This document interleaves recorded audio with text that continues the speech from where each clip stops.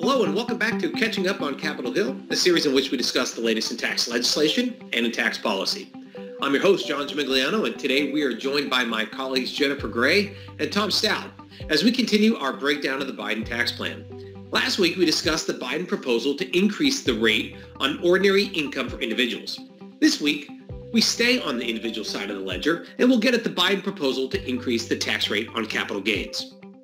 Last week, I called the Biden proposal to raise the top rate on ordinary income from 37 to 39.6% to be a modest one, at least relative to some of the other Biden proposals.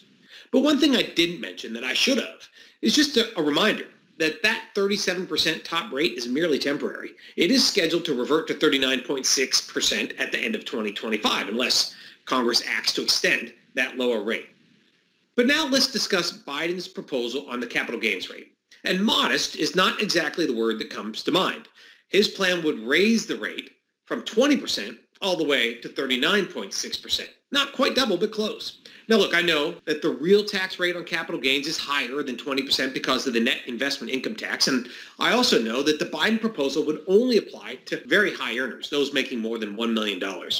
But hey, there's no denying it. The Biden proposal on capital gains is bold. And it's bold for several reasons. One is just what we said, the sheer magnitude of the increase. Second, it's bold because it erases the long-standing distinction between the ordinary income rate and the long-term capital gains rate. And finally, it's bold because of other provisions that are likely required to make a 39.6% capital gains rate work. Honestly, there are so many pieces and angles to the capital gains plan, we just can't do it all in one episode. So consider today to be part one of a two-parter on cap gains. Okay, so let's get into the topic. I think we should start with what really is, I believe, the big picture item for the Biden campaign, and that's the notion that capital gains and ordinary income should be taxed at the same rate. Now, if you're listening and that makes you mad, it's worth remembering that the last president to sign legislation into law that equalized the two rates was that notorious high tax crusader, Ronald Reagan. Yep, back in the Tax Reform Act of 1986, the two rates were equalized and remained there until the ordinary income rate began creeping up. Now, to be fair to former President Reagan, the facts were reversed then. The 86 Act brought ordinary income rates down to match the already lower capital gains rate. Biden is proposing the reverse, increasing the capital gains rate to match the higher ordinary income number. So, Jennifer, first question to you. This distinction between capital gains and ordinary income, this notion that we had that capital gains should be subject to a lower rate, what's the argument supporting that policy that we've had for years? Well, I think we've heard the arguments numerous times. They won't be any surprise to folks who follow this at all. But, I think the first is the idea that capital gains are not adjusted for inflation. So some of the gains that are long-term gains that folks are receiving are probably attributable to price level increases, not real gain. So that's, I think, one of the arguments. Another one is particularly with capital gains from corporate income, from stocks, et cetera, that those capital gains are attributable to the corporate income and that those are taxed already at the 21% corporate rate before the individual gets them, and they can be taxed there as high as 23.8%, as you indicated. So you have income that's coming back through the form of capital gain as the stock price goes up, and again, that's income that's helped creating that stock increase and has already been taxed at the corporate level before with a capital gain, and it's realized that the individual taxed again there. Beyond that, I think one could argue there's a bias against savings, that perhaps the capital gain tax could discourage investment, that can help grow the economy and perhaps encourages consumption. And then, of course, there's always the issue with the lock-in effect, that because of the capital gains rate and because of its somewhat unique character where folks have some control over the timing of when it comes into play, when those gains are realized, that if the rate is high or if there is a tax there, sometimes folks could have a lock-in effect in that they don't want to realize it. So they keep their investment in the current investment as opposed to perhaps selling that and then moving that investment to something that might be more effective for the economy and help more economic growth. Wow, that's a pretty good list there, Jennifer, and they're all pretty compelling. I mean, we've seen those ideas bounce around. Look, on the inflation point, I mean, this is why we keep hearing, at least one reason why we keep hearing the Trump administration talk about indexing capital gains, whether or not they have the authority to do that, put that aside for a different day.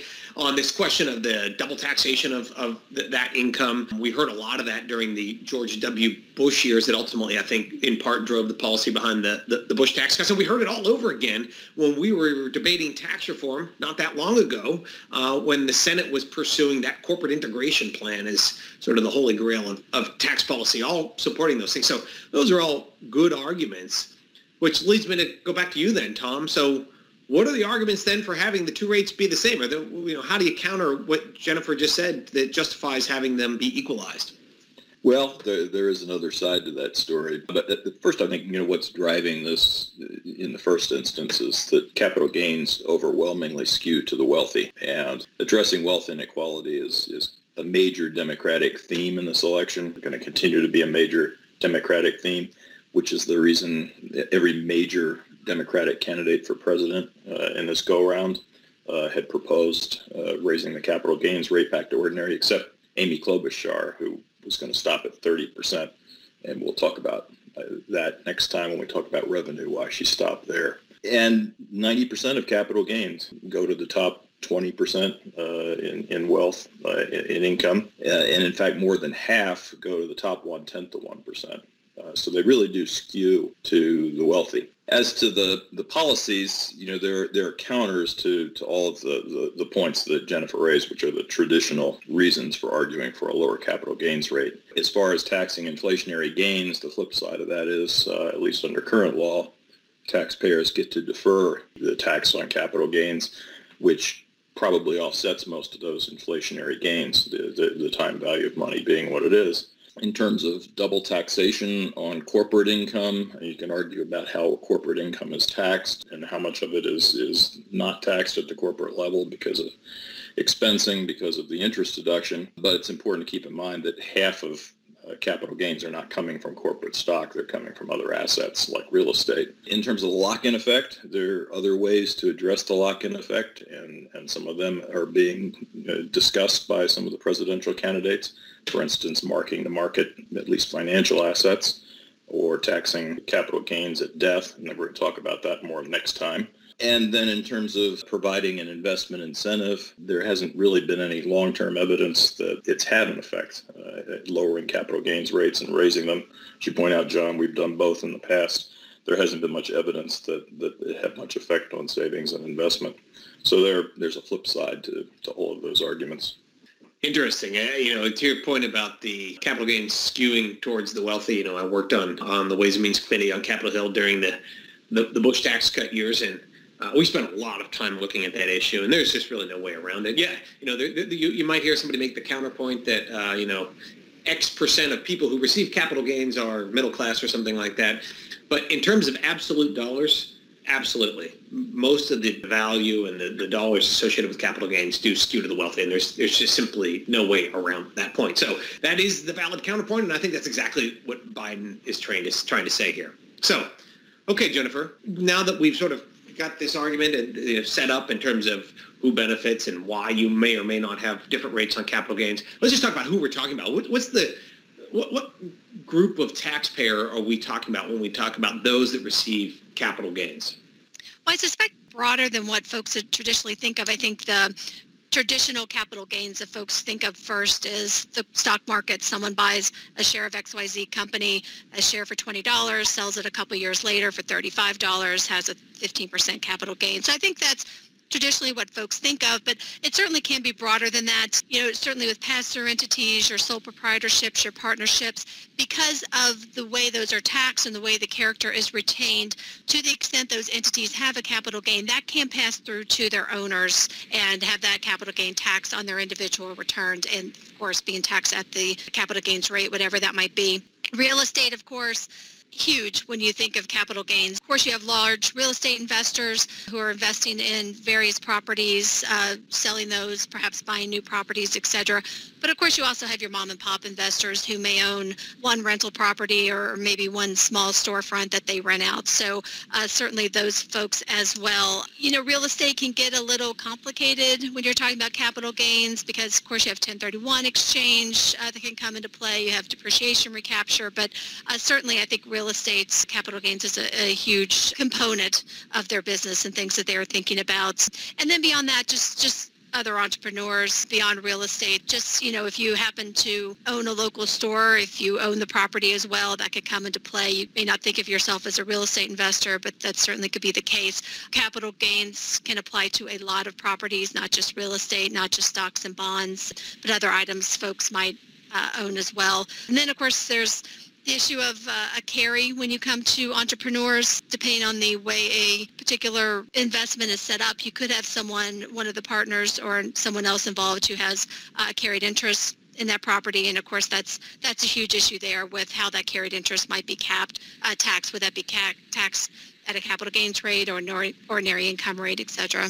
Yeah, it's such a good point. We can't lose sight of so many small business owners or partners and partnerships, et cetera.